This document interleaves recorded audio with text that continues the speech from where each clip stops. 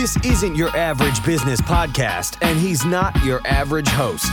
This is the James Altucher Show.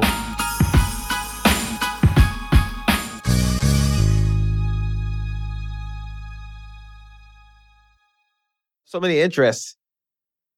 Well, actually, when I got to know you was when I wrote the Rolling Stones book, and I'd taken guitar lessons when I was a kid, and I got back into it because I wanted to try to play those songs that I was writing about. And how did it work out? Did you learn the songs? I realized it was so good that I hadn't played guitar when I was in college, because all I would have done is get high and play guitar. That's it. Yeah. It took a more adult, less addictive personality. So it's so fun, and it's such a good way to sort of see how simple most of these songs actually are, and how it's the same song kind of over and over again. In what sense? Because they have like similar chords but different words? I remember a thing from the Rolling Stones. I think it was, I'm probably going to get the songs wrong, but I think Bill Wyman came in with the riff for maybe it was Brown Sugar. It was one of those songs, which is unusual for Bill Wyman. And they were all excited and they played it. And Keith Richards said, "You recognize it, don't you? It's just Honky Tonk Woman backwards." Well, go ahead. It's like three or four chords, most of those songs. And I want, as you of course know, and you've written about, Mick Jagger and Keith Richards were basically taught about songwriting from John Lennon and Paul McCartney. They couldn't write that first song. They ran into John Lennon and Paul McCartney in the street, and then John and Paul basically wrote their first hit song for them. Yeah, they probably were showing them, sometimes I remember when I was skiing once, I was seeing a really difficult hill and I didn't know how I was going to get down. It had huge moguls. And a friend that I was with came up behind me and just went right down. I was like, "Oh, that's how you do it. You just have to go right down and figure it out as you go along, So I think that's what they showed them, which was, they don't have to write. Well, I think a big liberating thing is for writing too, is you don't have to write a great song. You don't have to worry about that. Just write a song. And every now and then you'll write a great song. I think that's the story with the Rolling Stones. I never thought of it that way. Do you think that's true for the Beatles as well? Because they have so many great songs. Is it a quantity thing? Well, I don't mean... Yesterday is such a classic song. It feels like, or Let It Be or whatever. It seems like the average band at that time wasn't writing those songs. Well, you know the story of Yesterday, right? No.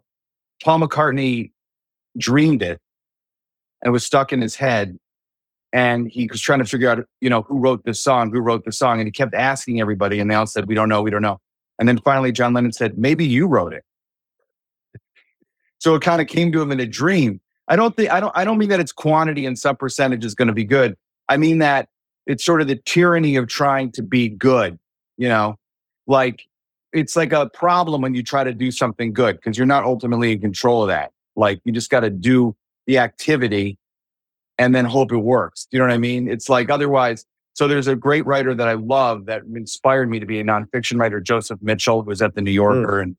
And the famous story about him was that he turned in his last story in 1963 and was in the New Yorker until the mid-90s, writing, and never turned anything in.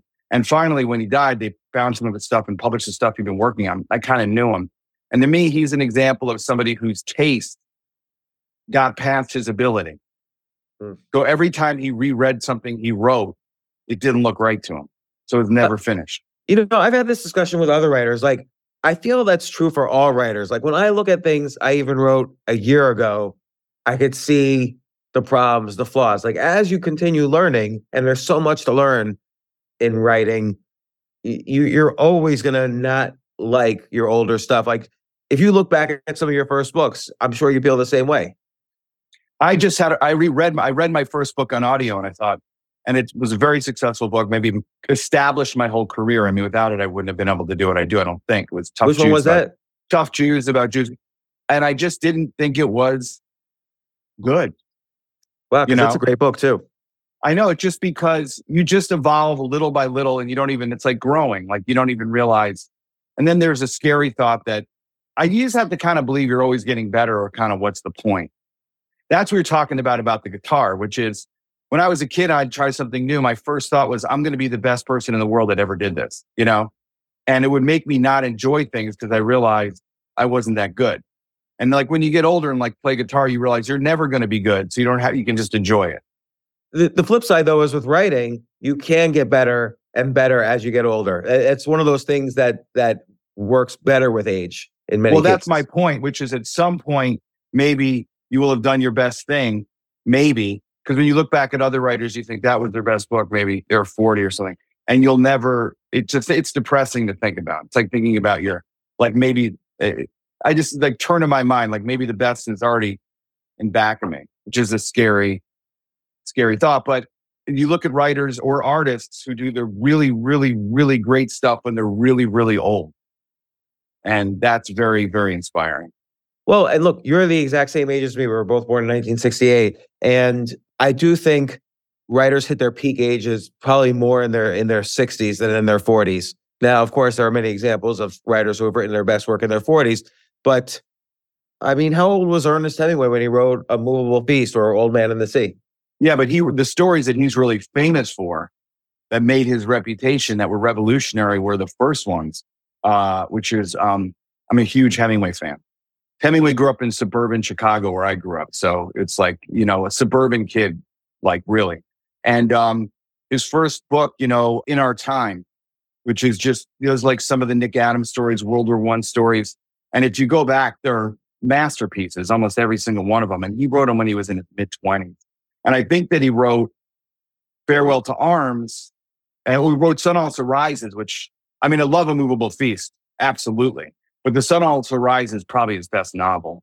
But, I would challenge you on that. Like, I would reread The Sun Also Rises. I feel like he has, if you compare that to Old Man in the Sea, which I know is almost just more of like a big short story or a novella, but The Sun Also Rises, I feel, has a little bit of ego in it.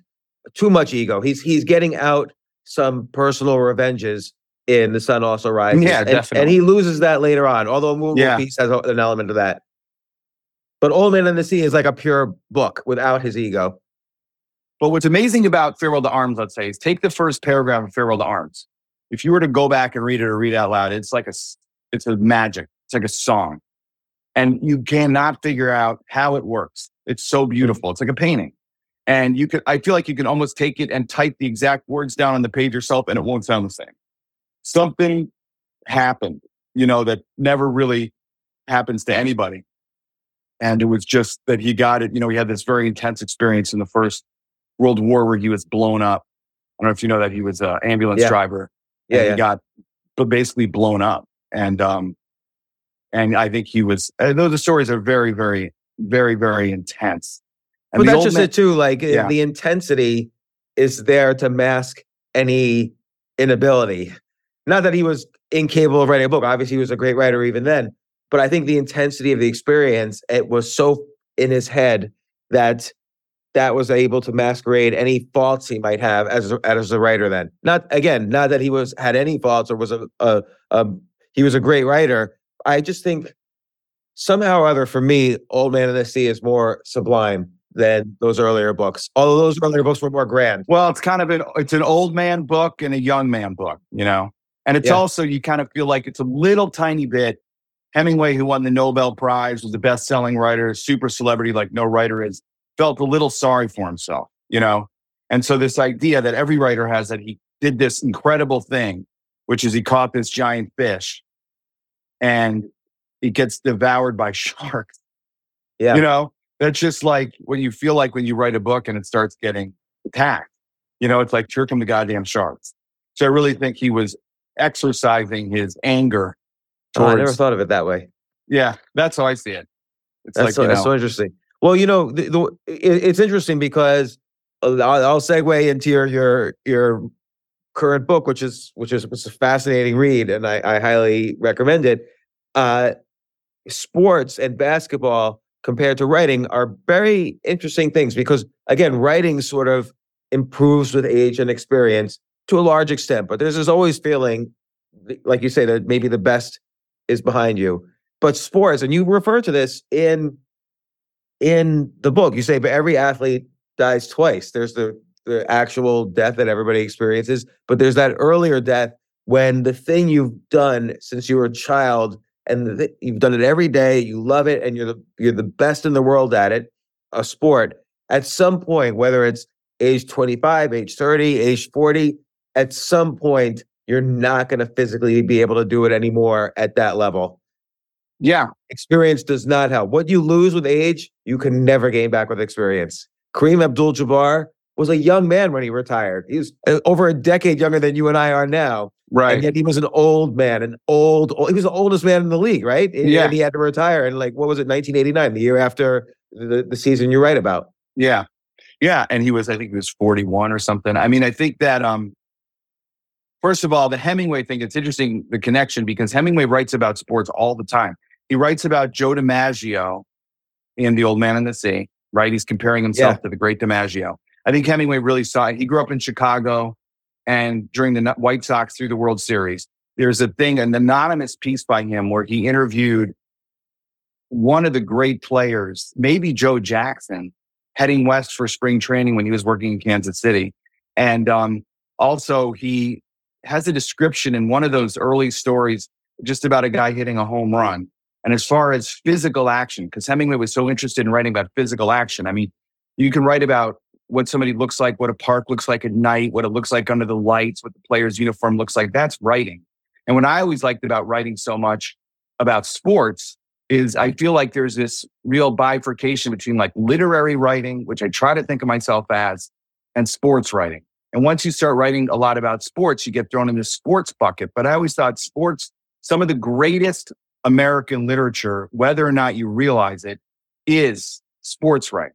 So, and I think that the thing about sports is all the stuff that people keep hidden, that they do in their house that you never see, are out exposed in the public to think about and write about. So what you're talking about, the fact that these guys in the middle of their prime, for anybody else, they lose their ability, they lose their magic, and they have to, and they move from basically being in the center participant to being observer, a civilian, like the rest of us, but we never experienced it, so we never lost it.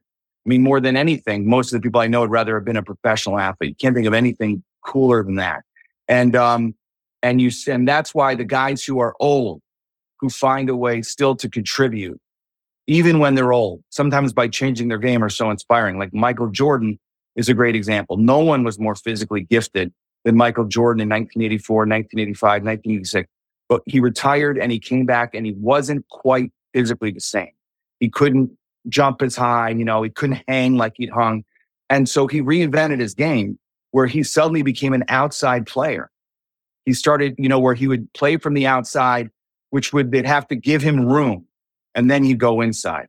Whereas early in his career, he just went inside every time. So it's like really interesting to watch when people change like that. And a lot of players can't do it and some can. The amazing thing about Kareem was he still played the same way, but he was old for basketball and he would pick his spots. So like if it was a game that was over, he would take it easy. That's why the really funny thing in Airplane, where they say Kareem isn't running back on defense. He didn't run back on defense. He had to conserve his energy for basically offense or big moments. But in those playoff series, the season I wrote about, 87, 88, the Lakers played every round except the first round was 7 games. So they almost played like an additional season by the time they got to the last 2 or 3 games in the final. And Kareem would disappear when not needed. And when needed for a big moment, he'd suddenly get the key block or do the key thing. So he very much learned to conserve his energy and pick his spots, which is inspiring and a lesson to take for the rest of us getting older. Yeah. And it's interesting too, also, because as you get older in a sport, like basketball is a great example, it's not just that you have to play less. At some point, you really can't play at all, or you're going to get hurt like an old man. Right. And so, yes, Kareem, Michael Jordan, they all had to kind of reinvent. They had to slow down their game. But again, at a fairly young age, middle age, they have to just stop. They can't just sort of like play with their kids or grandkids or whatever, because they might get hurt when they jump. Yeah, well, I remember when Wayne Gretzky retired, and he still seemed like a really great player. I mean, he's leading the league in assists or had a lot of assists. And they asked Mark Messier, why he was retiring. He said, because this is the NHL. And if you slow down a little, you can really get hurt. It's like dangerous. So now it gets to the point where you're actually putting yourself in a, not even sports danger, like actual danger. That's why sometimes you get these outliers, and you think about it, who play, like Messier played almost till he was 50. Gordie Howe played until he was in his 50s, and even Kareem played till he was 41. Those guys are freaks in nature, because think about all the people who played sports at a high level that you knew. Like, a lot of them were quit in third grade. Some of them quit in seventh grade. Some of them quit in the middle of high school. Some of them quit after 2 years of college. Some of them quit after 2 games in the NBA. These guys, the rest of them quit at age 33, 34. So when you get a guy that plays till 40, he's like 2 or 3 out of like millions who can actually end up doing that.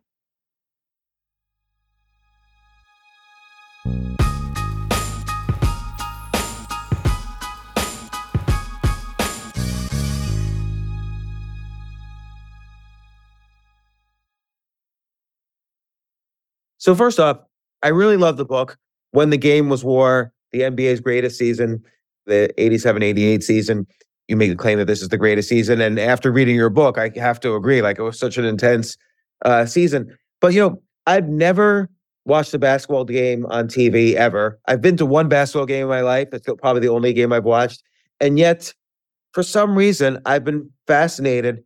Like you said, sports writing is often the greatest literature. Lately, I've been fascinated by all the content out there about basketball. Like, there's the HBO show Winning Time about the beginning of Magic Johnson's career with the Lakers in the early 80s. Of course, there was the documentary Last Dance. There's the TV show that's on right now, Swagger, which is fictional show but produced by Kevin Durant.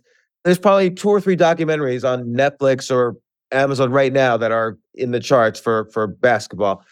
And what is it that makes such great drama? What is it that I like about it? Like, I really love these shows, and I'm not a basketball fan at all. Well, one thing about basketball that's different than the other sports is there's only 5 players on the court at a time.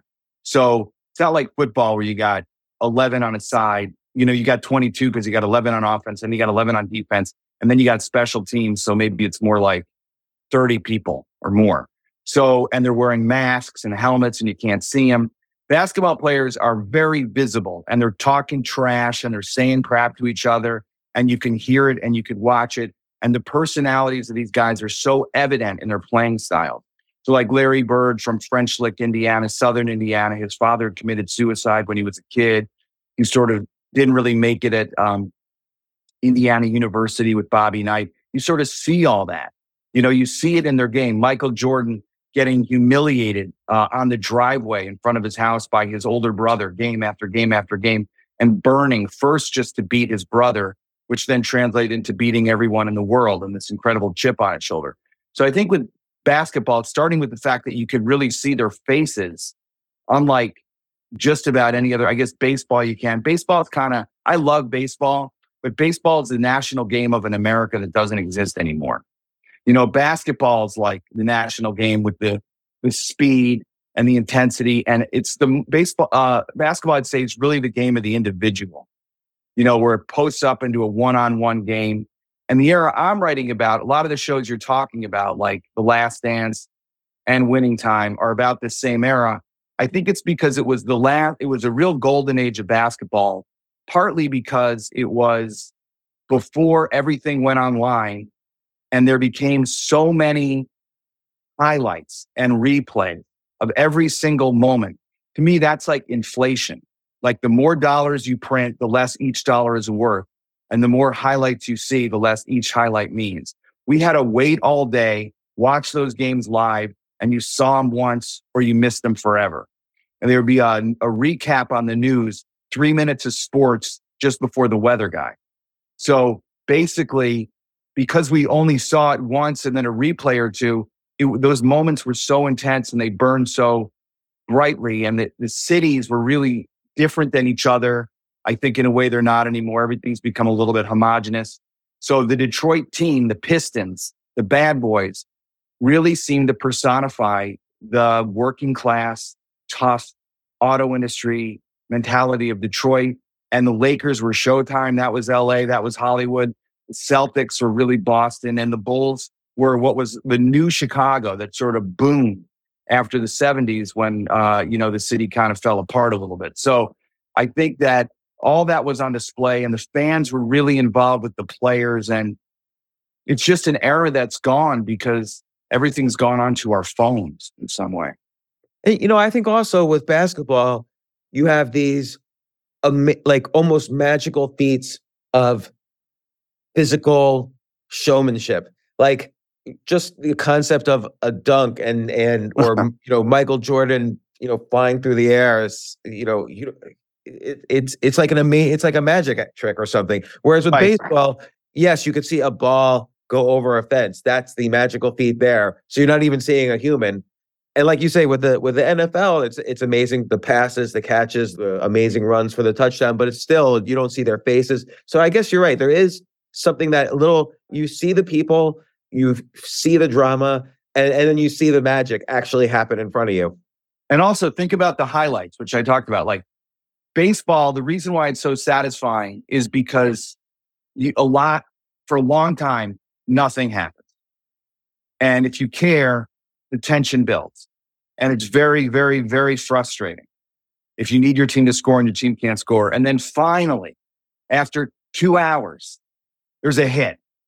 And it's just a hit. It scores a run. And it's like when you experience it, it's so cathartic that it's like you cry. It's the most exciting play you've ever seen. If you go back and watch it on a highlight, you're like, well, it's just a hit. It's just I've seen a million hits like that.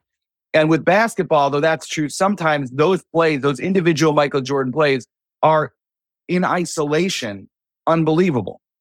What he could do physically was unbelievable. And one of the really cool things was when he came into the league, the best player in the league at that time was either Magic Johnson or Larry Bird, maybe Larry Bird. And Larry Bird said, he's incredible. I've never seen anyone like him. He's doing stuff that no one has ever done. And I think physically, still, no one really does what he did. And it's not just that he scored and did all that stuff. He did it, made it look so cool. He did it with such beauty and grace. He was like a rock star. You couldn't take your eyes off of him. And it was kind of hard for a while for me to watch the NBA after he retired because it was like the stars out of the movie. Some of that's because I'm from Chicago and the Bulls were finally really good, but also just because, think about it. Everybody before him wore these short shorts. He just changed the way everybody in America dresses. You go into a Banana Republic 2 years after he changes into long shorts, you're only selling long shorts. That's when guys balding started shaving their heads. When I was a kid, people didn't shave their heads. They did a comb over. They hung on to everything they had, man. They worshiped the little bit of hair they had. They prayed to it.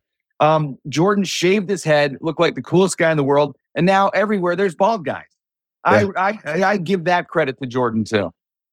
And it's interesting, the drama and personality, and you see this in the show Winning Time also, the rivalry between Magic Johnson and Larry Bird. And then you have, all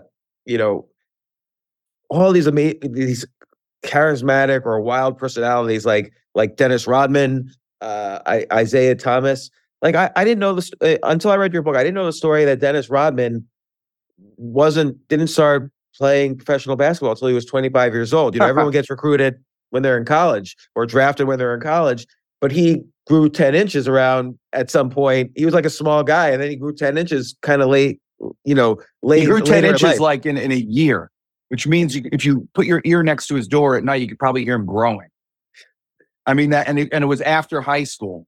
So, but that's an interesting recurrent thing that I noticed in basketball and probably in a lot of sports, which is the guys who grew late, if they persisted, because they would be pushed out of the game, whatever the game is. If you're real small, you get pushed out. If you want to be like Isaiah Thomas, who's under 6 feet tall, the only player in the top 50 under 6 feet tall, you got to be better than everybody else. There's no mediocre 5'10" players in the NBA. They're all great. So a lot of the guys who are shorter in basketball, they get pushed out. But if you persist, you actually can become a great player if you grow. So like Jordan grew late too, relatively late. He grew in high school and he had to develop all these skills to beat much bigger people. And then he grew and he had these incredible skills, ball handling, jumping, faking people out. except now he was 6'6", not 5'10" or 5'11". And also Magic Johnson, he didn't really grow that late, but when he was a kid, he played guard and he really was an excellent ball handler and developed his ball handling, dribbling skills. People forget dribbling's like the basic alphabet of basketball. And then he grew, and now you had a guy, and he insisted on staying at guard. You had a guard who was like 6'8", which never existed, which meant everybody covering him was like 6 inches shorter than him, which gave him this incredible vision, which resulted in all these incredible passes. Because back then, especially, you didn't have guys that go that fast with the ball, handling the ball, and make passes on the fly like he did. Why is that? This is a naive question, but why is a guard shorter usually than other positions? And Isaiah Thomas was also a guard, right? Yeah, well, traditionally, you want the guy outside who's sort of carrying the ball up, setting up the play, making the passes, initiating the play, and can shoot from the outside. But inside, you want big guys because you're fighting for rebounds. So when you're fighting for rebounds, height is a big deal. So if you have a guy who's very tall, you put him in the forward position so he can get rebounds. Now, I mean, obviously, think about it's silly to say, but think about how important rebounds are. If you get twice as many rebounds, you only have to make half as many shots. Especially offensive rebounds in basketball. You get a do-over if you get the rebound. So it's changed a little bit now because of the three-point shot, but Red Auerbach, who built the Celtics team and built 3 different dynasties in Boston, he said, you can't teach height. I can teach you anything, but I can't teach height. So the thing now that the Bulls, that was really new back then that you see now is like Bill Laimbeer was just about a 7-foot center for the Pistons, and he could hit a 3-point shot. Now you see that. That was unique. Scottie Pippen, who was another guy who grew very late in college, came up playing guard and then grew like a foot, and they put him at forward. But because he'd grown up playing guard, because he had been short, he could sort of be a swing player where he could swing between forward, almost playing a center at times, back to guard, which is incredibly versatile if you have a guy that can sort of play all over the floor. So the other interesting thing is you have these great individual athletes like Magic Johnson, Michael Jordan, Scottie Pippen, Larry Bird, but ultimately it's a team. And you go through this in the book. Like the dynamics and the bonding of the team are just as important for winning that championship as is, whoever your greatest player is. Like, there's plenty of examples of teams that have, the greatest player in history where they can't win because there's no team around them. I mean, the Lakers, if they didn't have Kareem Abdul-Jabbar and Magic Johnson and Byron Scott and all these, or Brian, I forget all these names. If they didn't have the team, it wouldn't have worked for them. Yeah, well, a good example of that is Jordan himself, who took many, I can't remember, 6 or 7 years before he finally won. He was the best player in the league. He won the MVP, but the Bulls would get eliminated usually as soon as they ran into the Pistons in the playoffs. And the criticism of Jordan was he's not a team player. And they asked Larry Bird that. His response was, yeah, well, he doesn't have a team. And when I was a kid, they called the Bulls Jordan and the Jordanaires. The Jordanaires were Elvis's backup band. And basically, they had to build a team. What interested me was I was a history major in college. And when we study the United States and how the United States became so heavily armed in my childhood, and you couldn't really understand it if you didn't understand the Soviet Union and Russia. It wasn't in a vacuum. They were responding to something. And when I tried to figure out why the Pistons played the way they did, which was the bad boy, very violent, very physical, and I didn't really get it, you go back and you look, they were built specifically to beat the Celtics. Because before they could get to the finals, they had to beat the Celtics. And the Celtics had the biggest front line, maybe in NBA history, size-wise. Larry Bird was the smallest one, Robert Parrish, and Kevin McHale, 3 Hall of Famers. So they had to get mean to beat the Celtics, and the Celtics had to get big and mean to beat the 76ers. So that's sort of how basketball evolves. And one of the great things about the Pistons was Isaiah Thomas, who was a great, great player who's kind of undervalued now because of his feud with Michael Jordan and Magic Johnson, but who was such a great player. He realized that he was the best player on the Pistons, and he could probably score 30 points a night. But he realized that if he scored 30 points a night, his team would not win. He had to sublimate his own talent score less, and spread out the scoring. And the great thing about those Pistons was they were so balanced, they became impossible to stop. Not only their first team, they had a second team that was arguably better than their first team. On their second team, they had Dennis Rodman and John Sally and Vinnie Johnson, all all-stars, almost all Hall of Famers coming off the bench. So when they play a team like Larry Bird, the Celtics might beat the first team. But as soon as the Celtics sat down to rest, the second team came in and ran up the score. So then the coach had to send the first team back out, and those guys were old. And they just couldn't play that many minutes that the Celtics made them play, and that physical minutes. And when I was a kid, one of the sadder things I remember watching was Larry Bird at the end of his career would come out, he was still great, but he'd come out of the games and have to lie on the sideline because his back hurt so much. His back was spasming. And if you ever had a back spasm, that's just like excruciatingly painful. And you'd see him lying on the sidelines, waiting till the spasm died down, and then coming back in, scoring 5 or 6 points, and going back and getting back down on the sideline. It's like watching a combination between Dr. J and my Uncle Ralph. That's what it seemed like. I wonder if, like you mentioned, Michael Jordan was the best player in the league, but he was having trouble, or the Bulls were having trouble, winning titles. This seems particularly true in the season you write about, 1987-88. You mentioned how the coach had all these plays, or Phil Jackson had somebody working for him who had all these plays for all the other guys, and eventually they would run out of steam, and then it was Michael Jordan for the rest of the game. Is this why they weren't really that much in contention in years like 87? Yeah, and also, again, true in all sports, which is the game in the regular season and the game in the playoffs is completely different.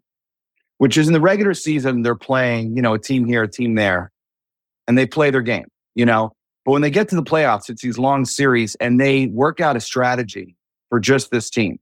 And now you have to face a team that's figured out how to beat you. And in that case, Jordan and the Pistons did it. And the Pistons, it was Joe Dumars who did it. And they were very smart about it. So Jordan, they said, we're not going to stop Jordan from scoring. What they would do is let him score in the first 3.5 quarters. Then in the fourth quarter, they'd put the screws on him. And they would make him play a lot of defense to try to tire him out, right? And then they'd put the screws on him in the fourth quarter in the crunch time, which meant they would foul him a lot. And each guy had 5 fouls, so they'd each take fouls. They'd spread around the fouls. They'd be draped all over him. They had the Jordan rules where basically once he gets into the paint, which is the area, right under the basket, they foul him hard, knock him down. And by the time they got to the end, Jordan was exhausted. He was beat up. And now he'd start looking for help. And he'd pass to guys like Will Perdue, who was on that team, or Sam Vincent, guys you haven't heard of, maybe, who were on that team. And those guys hadn't really shot all game, so they were all cold. So basically, it was kind of a really brilliant strategy. And Jordan still scored a lot of points, but his average was like down 10 points against the Pistons. And that's what was so frustrating. And the coach then was Doug Collins, who'd been a superstar player, had a superstar player's mentality. And he was kind of with Jordan, and Phil Jackson came in, and he had the Isaiah Thomas mentality, which said, you've got to sublimate your own talent, develop these other guys. That's the only way you're going to win. And he got Jordan to buy into it, and they got the players. A lot of them were already there in the year I wrote about, but they were on the bench, like John Paxson, who became the famous, guards for the team, and Pippen and Horace Grant were both all great players, and they were rookies that year. So the team was just about there, but they hadn't quite figured out how to win. But it was ultimately so satisfying as a Bulls fan, because the season would end with this basically beatdown where the Pistons would just beat the crap out of the Bulls. You'd go outside and you'd cry. It was so upsetting. But every year the Bulls got closer and closer and closer. And when they finally beat the Pistons collapsed. They swept the Pistons. And then they went on, and I think they beat the Lakers in 5. And it was just so what satisfying. Year was this? That was the first year they won. So 80, 89, 91. Spring of 91. So it was kind of like a Dragon Quest. It was like we've been with the Bulls as they slowly built this team and struggled. It was like Lord of the Rings or something. I mean, it wasn't just basketball. It was like epic. It was an epic thing. And that's another thing you don't get as much anymore because of free agency. And because all these guys know the guy across from me on the court is the guy I might be playing with the next year. So the idea is like Bird didn't want to be friends with anybody. And there's a famous story where Magic, who considered Bird his friend because they played together in high school, went to shake Bird's hand and Bird cut him, just walked by him. Because some players have to hate the other team, they think, to perform. They have to decide the other team is evil, unjust, and must be stopped and play with kind of a righteous anger. Magic wasn't like that, but Bird was, and Rodman was, and Isaiah was. But it's interesting, though, how when Magic Johnson in 1991 had, announced that he had AIDS, Larry Bird was one of the first people to call him. And Larry Bird was just like, really sad about it. Well, Bird had softened because the famous story is that they did a commercial together, a Converse commercial, where Magic came out to Bird's house in French Lick, Indiana, where he lived with his mom, and they kind of became friends. And then the thing is, I wouldn't say Bird didn't like Magic, but he felt that if they became friendly, then when it was time to stick the knife in, he wouldn't do it. He just didn't want to be friendly because he thought it took away an edge that he needed to perform. But he realized that Magic was a crucial part of his time in his career, and they needed each other. So to me, it's like one of the reasons why this was the greatest season is because there were 4 great dynasties, each in different stages of rise and collapse. And they pushed each other and they tested each other over a series of seasons, really.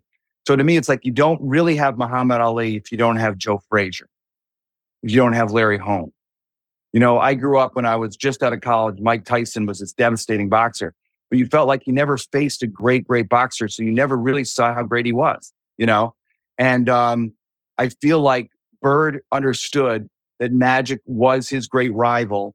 And it was together, that rivalry, that made them both great players, starting, when they played against each other in the NCAA final the year before they went into the NBA, and then continue to play against each other for their entire careers.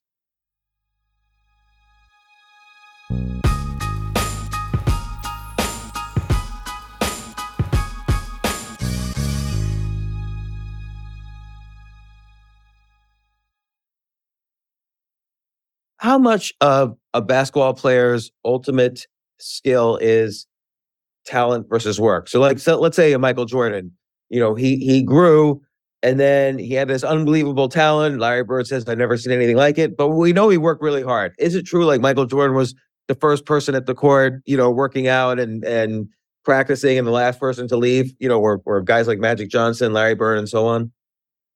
Here's what I realized as I've gotten older. The work is the talent. You know what I mean? Like, obviously, you need some physical talent, but sort of the ability to work and to play and to perform at that level intensity night after night is a talent. And Jordan and all these guys, they had that talent to turn it on and to push themselves further than anybody ever pushed themselves. I spoke to this guy who was like maybe the number 1 draft pick in the NHL or in the top 10. And he by Tampa Bay, and his career, nothing happened. He played like 30 games and then he went into minor league hockey and now he's like giving skating lessons. Okay. And I asked him, what the hell? I mean, obviously you played against these guys in college or juniors or whatever.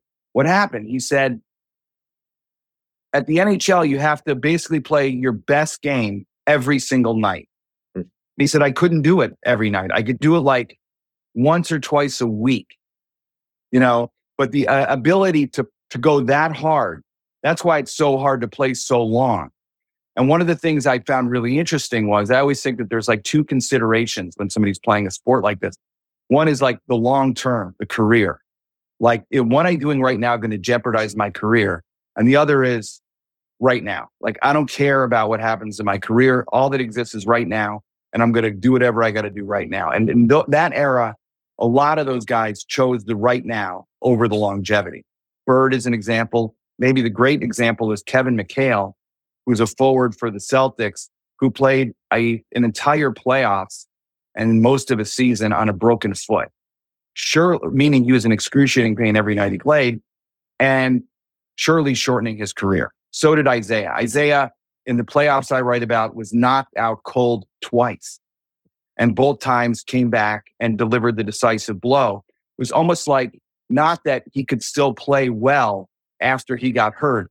It's like he played better after he was hurt because he would piss, you know? And I think that is a talent. And it's because all the time you hear about guys, oh, he would be great if he worked harder or if he tried, but like that is just a part of the makeup that is part of the talent that allows you to go at the toppest level, which is, it is true about Jordan. I wrote a story for Rolling Stone a lot of years ago about Keith Van Horn, who'd been a top draft pick by the New Jersey Nets. And it was when Jordan was older, like 30, in his late 30s or whatever, on the Washington Wizards yeah. And I went by to meet Van Horn like at 10 in the morning, the day before a game that night, like at 7. And I walked into the arena and Jordan was all alone in the arena just shooting free throws, 10 in the morning. And Larry Bird, that was the thing. Like Larry Bird, they'd say just shoot like 300 shots a day. And the other really cool thing about Bird is, this is a good lesson for writers too. After every season he played, he would go back, evaluate his season, evaluate his postseason, see what he was lacking, and develop a new shot. And every, fall, summer, when they'd come back to camp, he'd come in with a new shot that nobody knew about, that nobody could defend. So the idea of keep adding new tricks as you get older is just sort of a brilliant thing. That is really interesting. I didn't, it is similar to writers. Like, I would say writers challenge themselves constantly with experimenting with different forms, different points of view and so on. What was it about 1987, 88 that really stood out for you? I mean, obviously it's like a Hall of Fame, extravaganza in terms of all the players and names and personalities. Like everybody you write about in the book, and you kind of give their stories, you give the team stories, you give the game stories. But all of these people, again, to me, they're people I've heard about, even though I've never followed basketball at all. I think that, we mentioned the fact that there were more Hall of Famers playing then than ever before. And age-wise, they span the entire history of the league, because you had Kareem, who was 40, and he played with players that played before there was an NBA. And he also played with and against players that played almost up until now. So he's kind of at the focal point of the whole history of the NBA. He played for so long, but he played with everybody, past and future. And then you have, the young players were like Reggie Miller, Scottie Pippen, So there's that. But also I think like that was the moment when I fell in love with pro basketball. And it was a specific game, which I write about. It was Game 6 of the 1988 NBA Finals, where the Pistons were trying to close out the Lakers, would be the first team to win back-to-back titles in a long time, in the LA Forum. They were cruising along, and Isaiah rolled his ankle and looked like he broke his ankle, if you watch it. And it looked like he was out for the game. And it was like as if he knew that I have a little bit of time before I can't walk anymore. If you ever had an injury like that, you're going to start to swell up, and soon you're not going to fit a shoe on. And I'm going to carry this team. And he scored like 25 points, I think, in the third quarter, which is still a playoff record. He was hitting shots, almost, it seemed like he was hitting shots in the locker room. He was all over the place. And it was so exciting to see a guy play hurt like that. It was just inspiring. And then they ended up losing the game on a very questionable call, sort of a phantom foul that Bill Laimbeer probably did not commit against Kareem. And Kareem went to the free throw line at the end. So I wanted to go back and think about what it was about that era that involved me emotionally to such a degree. And part of it is, like you mentioned, there were these 4 different dynasties.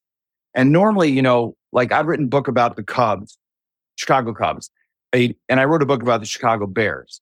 And I wrote a book about my son's Pee Wee youth hockey team. But it's like every one of those, you try to build this thing that existed. And in this case, sort of get to build 4 teams. And then it's like having 4 different toys, and then they go to war with each other. And I had this idea that it's only 4 games. I only write about 4 games, plus the postseason, plus the finals, that in each one of those 4 sections, I'll describe all the players on each one of these 4 teams. And by the time you get to the 4th game, everybody on the floor. So it's sort of like Pulp Fiction. It's how I imagined it, where in one scene, Bruce Willis is the center of the action. And the next scene, he's in the background. Normally a guy in the background, you don't know in a movie. You already know all about him because he's now a bit player instead of the star player. And it gives you a sense of a whole complete world. So that was what I was trying to do organizationally. Yeah, no, it's a book that almost, I don't want to say it writes itself. Obviously, it requires a great writer, but you had so much material, so many great dramatic stories to kind of weave together to get to that final, very dramatic playoffs. It's the Lakers consecutive. Pat Riley had made the statement the year earlier that we're gonna definitely win the consecutive titles, which no one had done in something like 30 years. And then you start with the players and their stories. That builds the story of each team until finally we have the story of the season. So it was really, well done.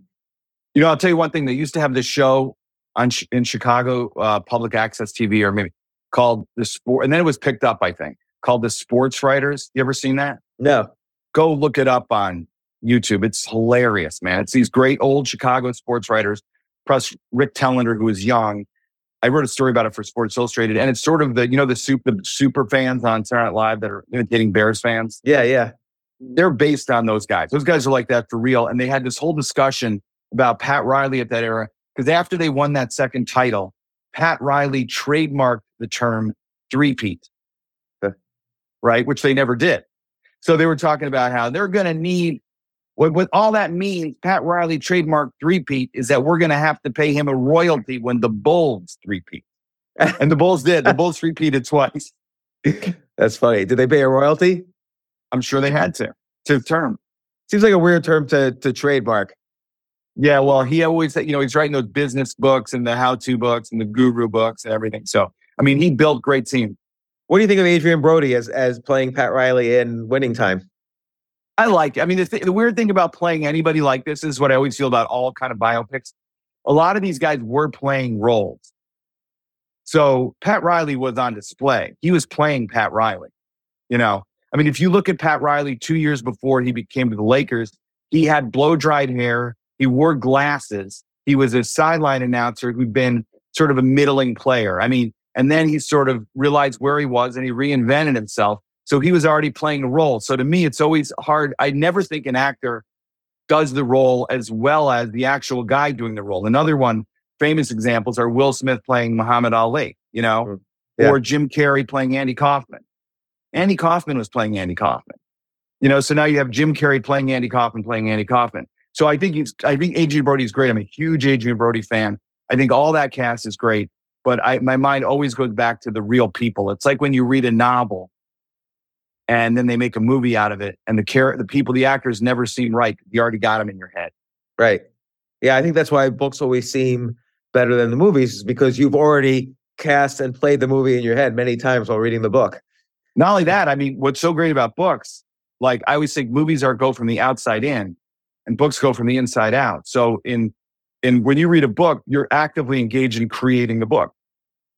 So you're part of the creation. When you read it, you're imagining everything, you're putting it all together, you're connecting the dots. And so that's why a lot of times I'll have a memory and I'm trying to remember where that happened. And I realize it's from a book. It's so vivid. It's like an actual experience. And it's very hard for movies to do that because they do all the work for you in a way and your brain isn't engaged in the same way. That's how I feel. How do you think basketball, and this is kind of equivalent to all other sports and competitions, how do you think it's evolved in the past 30 or so years since those playoffs? Like, it seems like the players, and again, this goes for every sport, it seems they're a lot more physically trained. Like you see a lot more weightlifters among athletes now. Like LeBron James compared with Kareem Abdul-Jabbar, it's like a completely different set of training made those, athletes. How do you think the training and the sport itself has evolved? Well, I think all sports, all the pro sports, they become much more precise in how they train players and the fitness and everything. And as a result of that, the bad players now are, bad's the wrong word. The players at the bottom of the roster on these pro teams are better than the players at the bottom of the roster back then. Maybe the middle roster, but the great players then would be the greatest players now. I have no doubt about it. And even with the weightlifting, so like you hear this a lot about hockey as a hockey parent.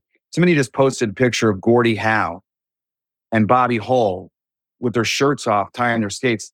Those guys were as strong as anybody who's ever played in the NHL. I don't know how they did it. I don't know. They grew up on farms. Maybe they lifted weights, but they were just as strong as anybody playing in the NHL now. They wouldn't be a lesser player, and they would have better skates, and they would have maybe worked more on certain parts of their skating, but they would still be I believe, would still be the best players in the league.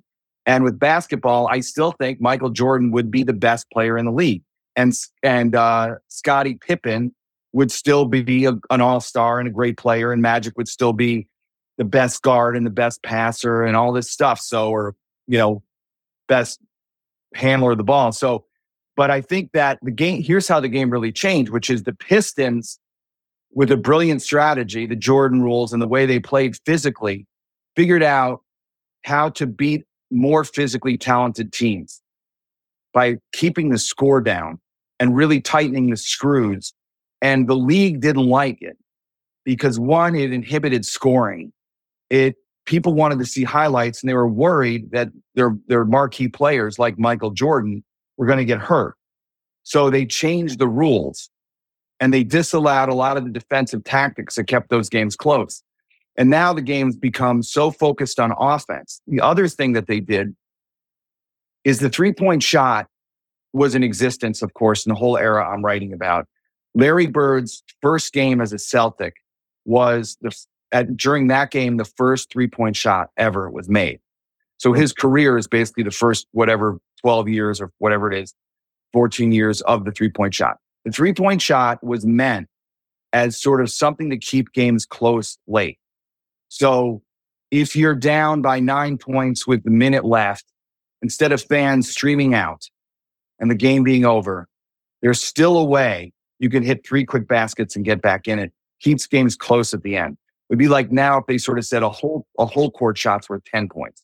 The idea wouldn't be that a team would just only take those shots. But I think the algorithm guys came along and they figured out that and it happened after this era, we're better off statistically shooting almost only threes or gimmes under the basket, shooting only threes and making 30% than shooting a lot of twos and making 60%. We will win with the threes. That's interesting. And as a result of that, so now all the players, certain players that would dominate in the league, there's no place for them if they can't shoot an outside shot. And now everybody's pulled to the outside. So when this era, everybody was underneath the basket fighting for the rebound. That was a game within the game. It was like a mosh pit. You never really knew what was going on inside there, but it was a battle. And now, partly because everyone's pulled to the outside, and partly because when you miss a three, you get a completely different kind of rebound. You get a long rebound. It doesn't go right down underneath. You don't get the same kind of putbacks you would get. The whole inside of the interior of the court, which for a lot of us was basketball, is now sort of hollowed out. And it seems like there's no way the league intended this. It's just an unintended consequence. Like when you make one little change, somebody figured out the way to game the system and everybody else followed. And now we have a completely different kind of basketball. And what do you think of guys like, you ever watch this guy on YouTube, The Professor? It's like this amazing dribbler and does all these tricks and, plays street ball basically. I mean, the truth is the history of the NBA is, early on, the game was kind of a gym game played by very precise rules, was very boring with a lot of set shots and stuff. And then there was street ball played by mostly black players. And it's the kind of stuff you're talking about. And it was only when you kind of let the street ball become pro basketball that pro basketball got great. So anytime anyone's out there doing crazy stuff, it's like basically when I was a kid, we had kind of the boring bulls, little kid. And then you had the Harlem Globetrotters would do incredible things. And you go watch them. And they'd go on Scooby-Doo. And they'd go on Scooby-Doo and they'd throw a bucket of water on a guy. It turned out to only be confetti, and they had a Saturday morning cartoon I used to watch, and then the Bulls became like what the pro players could do by the time I was 15. They could do everything the Globetrotters could do while in the process of winning a basketball game. Hmm. And they didn't have to play the Washington Senators every night. They played actual good teams that were trying to beat them. Yeah, it's so interesting to me that I'm interested in it, having really never watched a basketball game. So, Well, go up and look up Pete Maravich YouTube highlights. He was a guy, unbelievable. Played before his time, averaged, I think, over 40 points a game in college, maybe more than that. But there's a thing where Red Arrowback is showing how Maravich passes, and he passes one direction and the ball goes the other direction. You know, that's part of the problem with the way these guys played. Magic too, which is when he first showed up, Magic sort of the master to this day of the don't look pass. If you're open, I'm getting it to you, even if you don't know you're open. And when he went to those first Lakers practices, the other guys didn't know how to play that way. And he would pass the ball and would hit guys in the back of the head and side of the head. They had no idea the ball was coming. They were completely fooled by it. So they had to have an education period where you learned how to play with these guys. You couldn't have one guy who could play that way. You needed a team of guys who played in this really clever way that's all about, getting you going one way and then you go the other way, which is the whole key to basketball. I was just playing with my father. The first thing he would always do is figure out your weak hand and make you go that way every single time. And that's just at the smallest level, that's basketball. Is not letting people play the way that they want, letting them play the way that's to your advantage. how would you apply that to writing? I think in writing, a good way is just the opposite, which is play the way you want and write the way that's your strength. So one of the things you have to do is when you get caught up writing a whole bunch of crap that you don't like and isn't good, you should cut all that stuff. Just do the good stuff. Yeah, I always tell people let's say if you write an article or a small story, the first thing you should do, even if you know this rule, the first thing you should do after writing a small piece, a relatively small piece, is remove the first paragraph and the last paragraph, and it'll read better. Because the first paragraph, you're sort of struggling to figure out how to start. And the last paragraph, you're sort of struggling to figure out how to conclude. But that's not your natural style. The natural style is everything in the middle, in between those. So if you just do the whole article, even knowing this rule, even while you're writing the first paragraph, knowing you're going to cut the first paragraph later, it still works. I find it works like 95% of the time. Yeah, I mean, I always thought writing a book is kind of like being a sculptor. But before you do the sculpting, you got to first create the marble. So like the first draft is the marble. Yeah. Like my first drafts, this book is 75,000 words. The first draft was probably 150,000 words.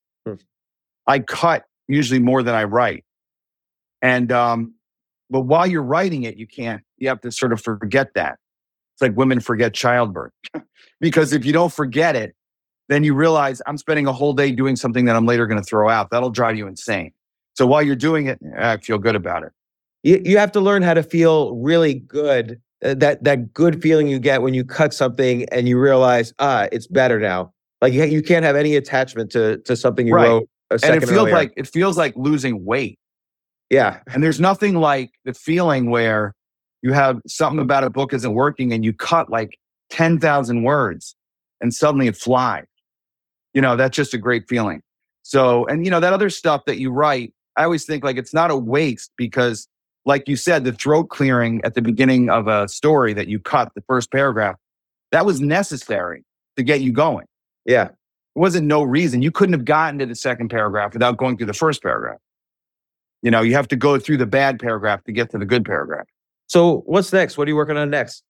I've been just, writing this monthly column for the Wall Street Journal, which is called Back When, and it's sort of about stuff I was obsessed with when I was a kid. And my idea is that if at the end of this, you put all these pieces together, you get kind of a portrait of my whole generation as a young man. So like I wrote one about model rockets. We were really into blowing off model rockets when I was a kid. I wrote one about risky business, the 40th anniversary of risky business. I wrote one about the fireworks we used when we were kids that are now illegal, like the M80. And about shopping malls and about wiffle ball and about stick 'em in the NFL and about the song You Light Up My Life by Debbie Boone. This is kind of what I've been doing. It's fun. I'll have to check that out. It'd be good to see a collection of those. Because that's like it is like a summary of Gen X, all those things you mentioned. I know. I just think about like, what was I into? What was I into? And then that's the only way things just pop up. I still feel like I'm living a version of my life when I was a kid now. Oh, I think Like in my that's the mind. great thing about growing older is that you can go back to the things you were nostalgic about and really explore them from a whole different angle. And I think the idea of looking at everything, like looking at the generation, like I look back at Gen X, you think about like 1994, where you have or 1992 to 1994, you have things like Douglas Coupland's book, Generation X. You have the Yeah. movie Reality Bites. You have the movie Slackers. This sort of showed this picture of Generation X as being like this slacker generation that's never going to do as well as their parents. And yet we kind of destroyed it. Like Gen X Well, did a lot better than people predicted. first of all, where did you grow up? I grew up in New Jersey, Okay. What town? right near New Brunswick, a town called North Brunswick, Okay. So basically, we're the same age. When's your birthday? January 22nd. Okay. So you're early. You're like one of those kids that Malcolm Gladwell says is going to go pro and everything. Yeah, So I'm going to be a basically- professional hockey player. Yeah. So basically, I think that I never believed in the idea of a generation because if you think about it, somebody's born every minute of every day. So it's just a continuous stream of new people. So how can there be a generation?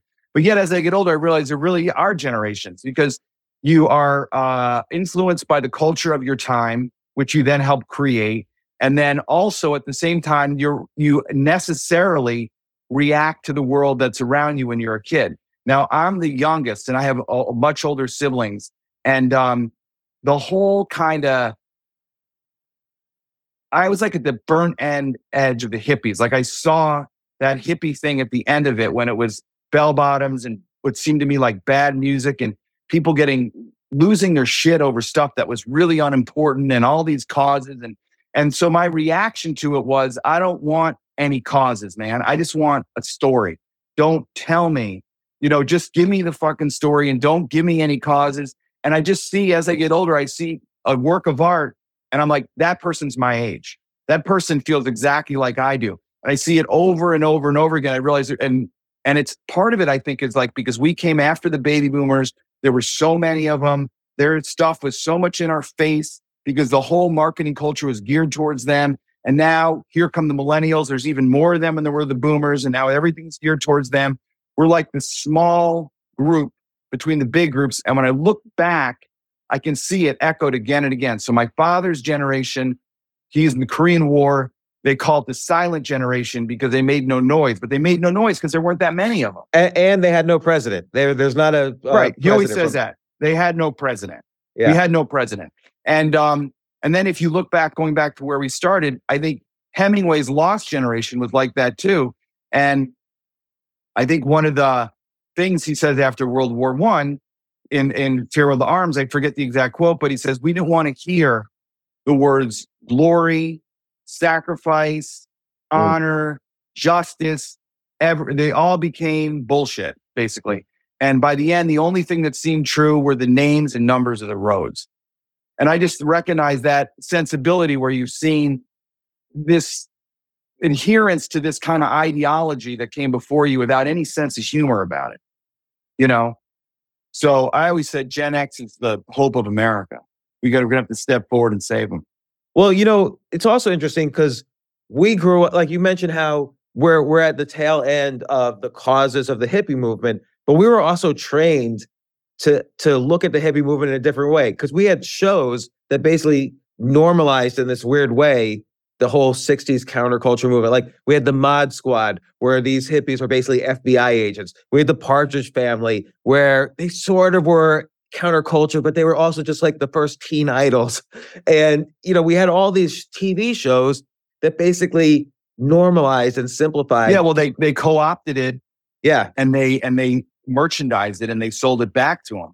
So we grew up with the sort of and that's how all counterculture movements are destroyed. They become absorbed in the mainstream and turned into kitsch, Yeah. And basically that whole reaction, like the whole punk rock reaction against that music, which by the way, now that music I like listening to, which I hated, like, I just didn't like the overwroughtness of the music at the tail end of the 60s and the 70s.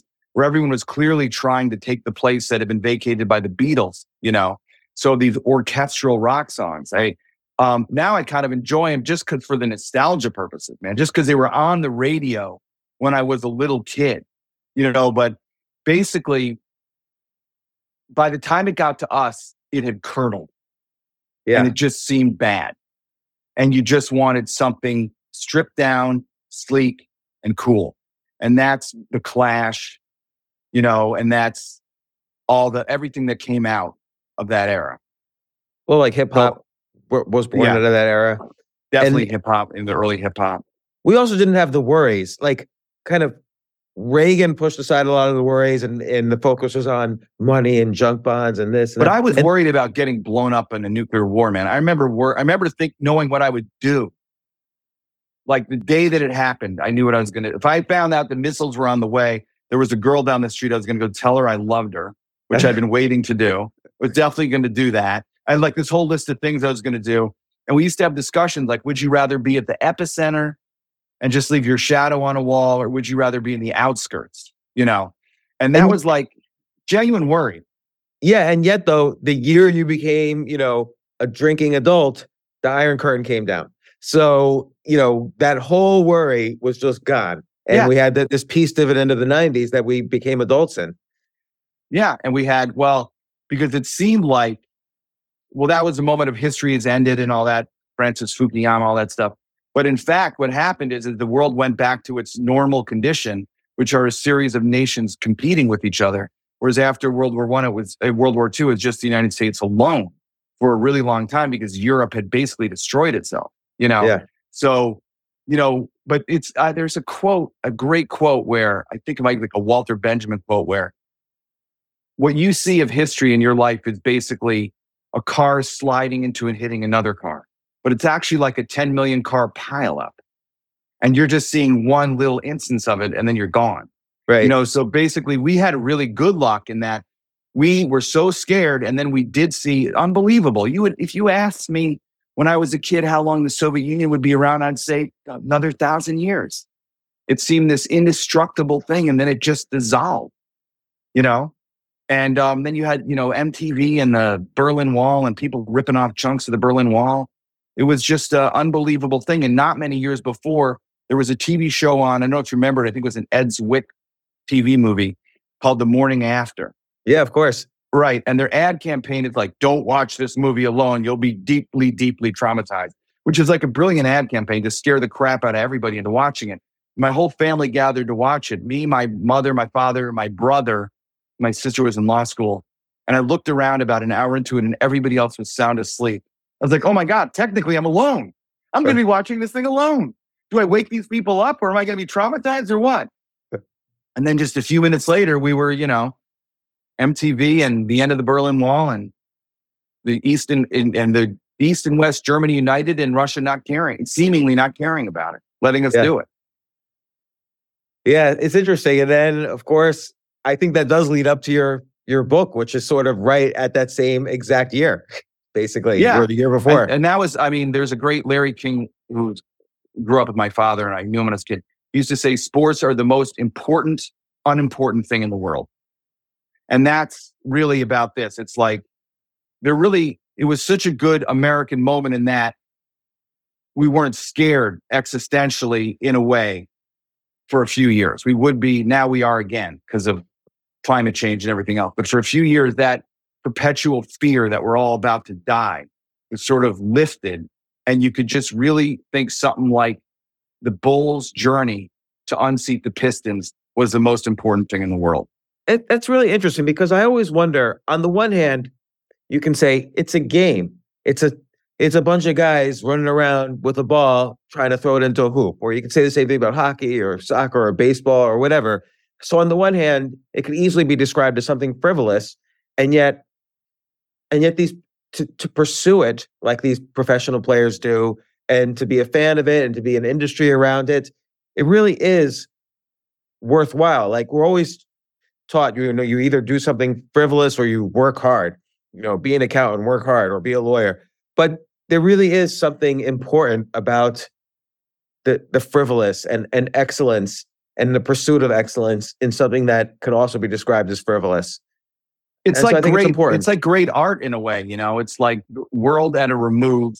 It's not your life, but it feels like your life. And it's, these moments of incredible identification with these players and these teams. And it's incredibly cathartic. And it's good for the players that they get to be free agents and make a ton of money. But a huge part of the thing of being a fan was that these players spent their whole careers with these teams, and you watched them when they were young, and you watched them reach their prime, and you watched them grow old, and then you watched them retire. And you felt like you saw the entire life cycle, played out in these one careers. That's why it's so upsetting when you see somebody like Michael Jordan come back in a Washington Wizards uniform. It makes you want to, vomit. Like the Yankees were lucky, Yankees fans, and Derek Jeter played his whole entire career for the Yankees. But it almost never happens anymore. And it's something that we really miss. I always joke that when I go buy a jersey, like a Cubs jersey now, I ask them to put the name of the general manager on the back, because that's the only person that's still going to be around in a couple of years. Yeah, it's interesting. Like I think of the Pittsburgh Steelers in the 70s. Those guys all just spent their whole careers on that team. Terry Bradshaw, I love that Michael team, Harris. man. I love that team. Yeah. Jack Lambert, Jack Ham, Lynn Swan, and Mike Webster, who was the first sort of CTE guy. Lynn Swan, John Stallworth. Rocky Blyer. You ever see the Rocky Blyer? You ever see the Rocky Blyer story on TV? No. Dude, you would talk about a TV movie of the week. Rocky Blyer was in Vietnam. And it's like the movie ends with him like with a 3-yard touchdown carry in the Super Bowl. And they intercut it with him like running across a minefield under fire. That's great.